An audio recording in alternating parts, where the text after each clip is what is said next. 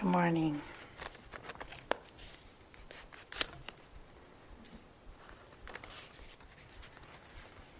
So we have a few questions, probably won't get to all of them. I'm curious how the Buddha and those who call themselves Buddhists reconcile their identification as such, given a core Buddhist teaching is that of not-self, non-identification. So I think we can broaden this question to really talk about the different identities that we hold or have or relate to, and how we might view these in terms of the Buddhist teachings. In this conventional world, we all have different identities, perhaps identities related to race or religion in the note, sexual orientation, gender identity, ability, age, perhaps certain illnesses. And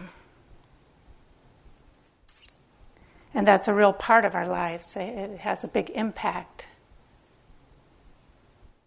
And so the question is, how do we relate to these identities in a way that's skillful, in a way that's onward leading?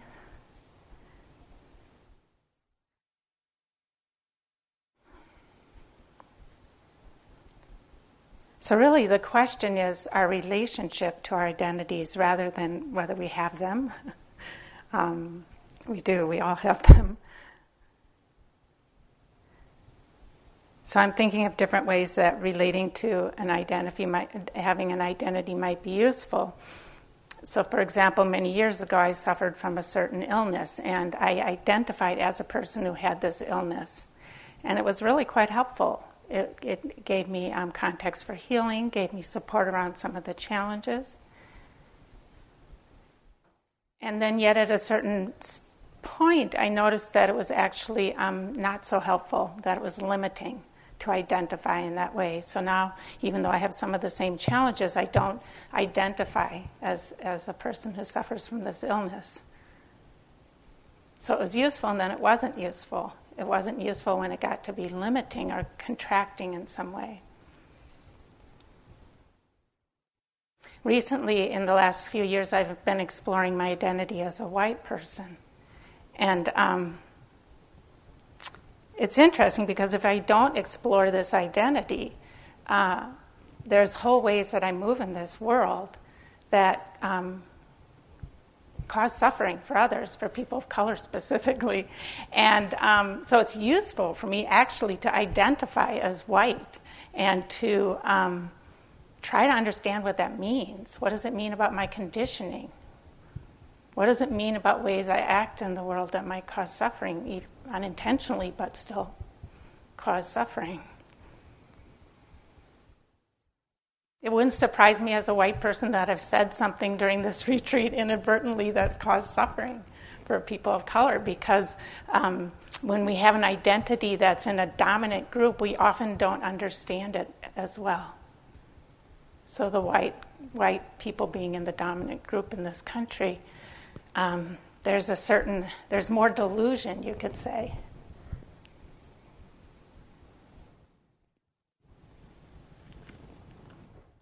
And so if my identity as a white person too, then looking at this, if I see the harm that's been caused over the centuries in this country by white people, my ancestors, do I go towards shame and guilt? Maybe that's not a useful holding of that identity. Do I go towards remorse and a commitment to do something to change things? That could be a helpful, supportive way of relating to that identity.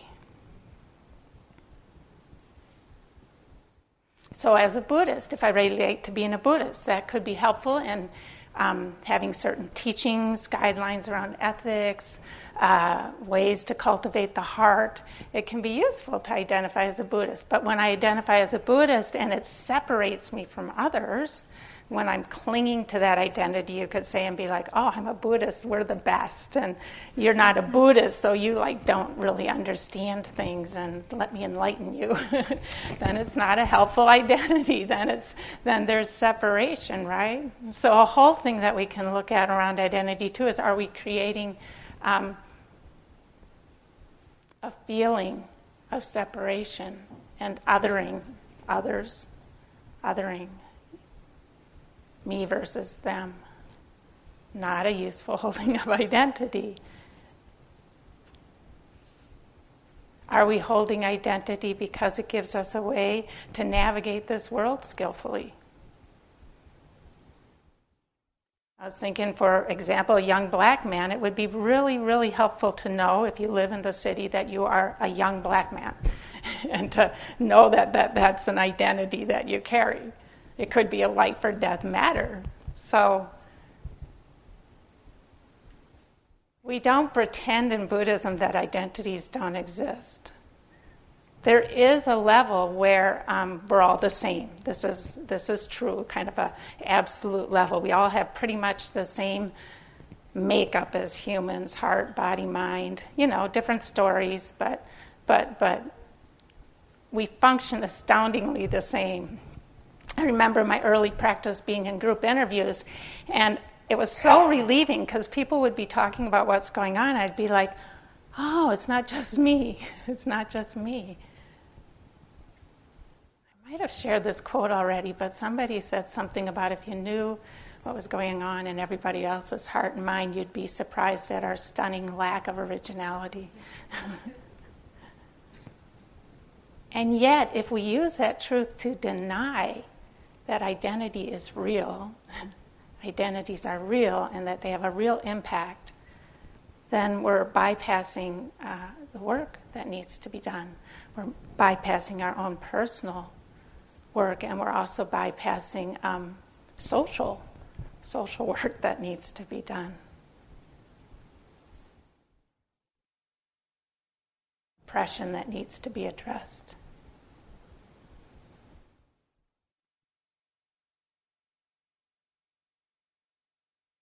So it's really about the relationship.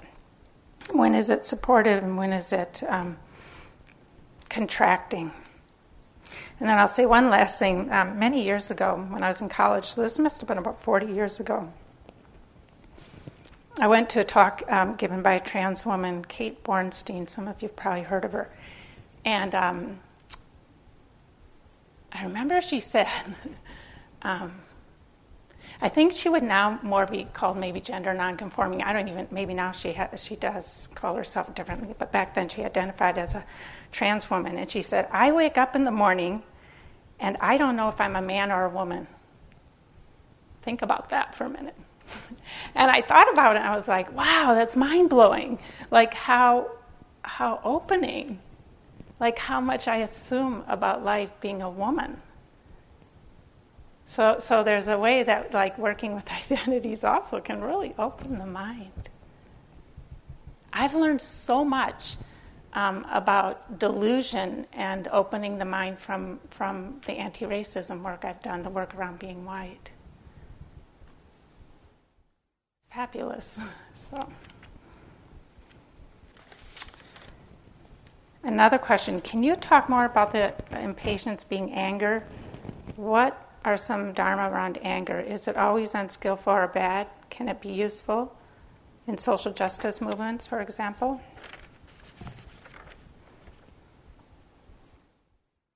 At one point, I made a list of all the different kinds of anger that I explored in my practice, and I came up with 24 different kinds of anger. Everything from killer rage to what I call background hum anger, kind of the wallpaper of the mind anger, and everything in between. So, anger. Anger is generally considered an afflictive emotion. And if you look at it, most of the time it is. It's turbulent, right? It causes contraction, suffering. sometimes unskillful behavior. But sometimes there's a kind of anger that I feel like is close to what I call fierce compassion. And you can feel it because it's actually not turbulent. It's fierce. It has a lot of energy, but it also has a lot of clarity. And it harnesses like the energy. Anger has a lot of energy, I'm sure you've noticed. And it harnesses that energy of anger for something that's good and useful. This needs to stop. This needs to happen.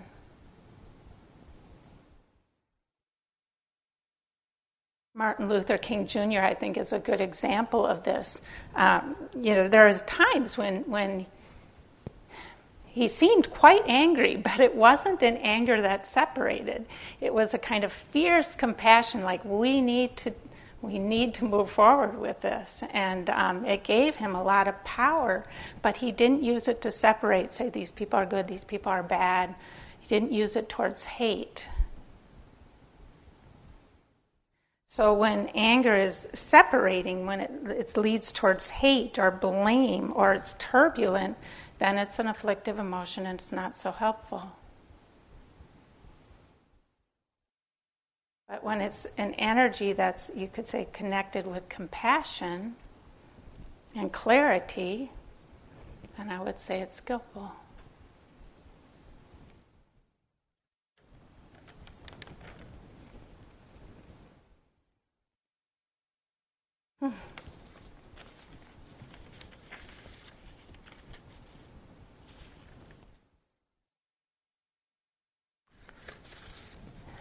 What is the advisable response when you meet a moose in the woods?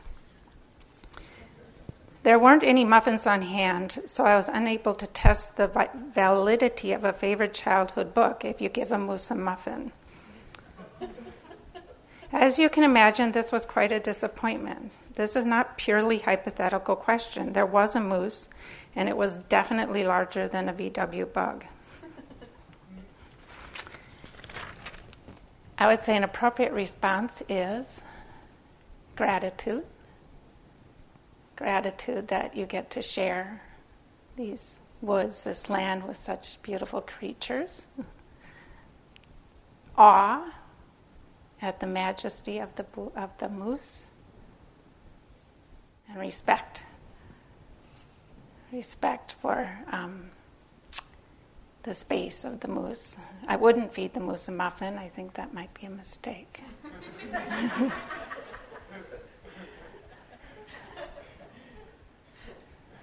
Moose generally do not eat people, so you don't have to worry about them. I'd say even more than generally. I just think moose don't eat people. So if you see a moose, wow. It opens our hearts, doesn't it? Yeah. And we share this land with many amazing creatures. And when I come across what we call wild creatures like a bear or a moose, or hear the coyotes sing at night,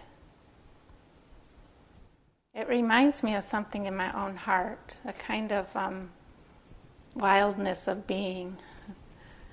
It's hard to explain, perhaps. But it reminds me of some potential in my own heart.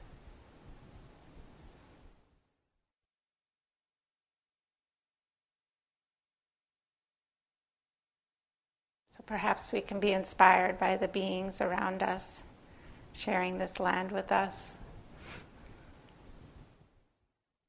Whether it's the little chickadees singing, or the moose as big as a VW bug out in the woods. Thank you.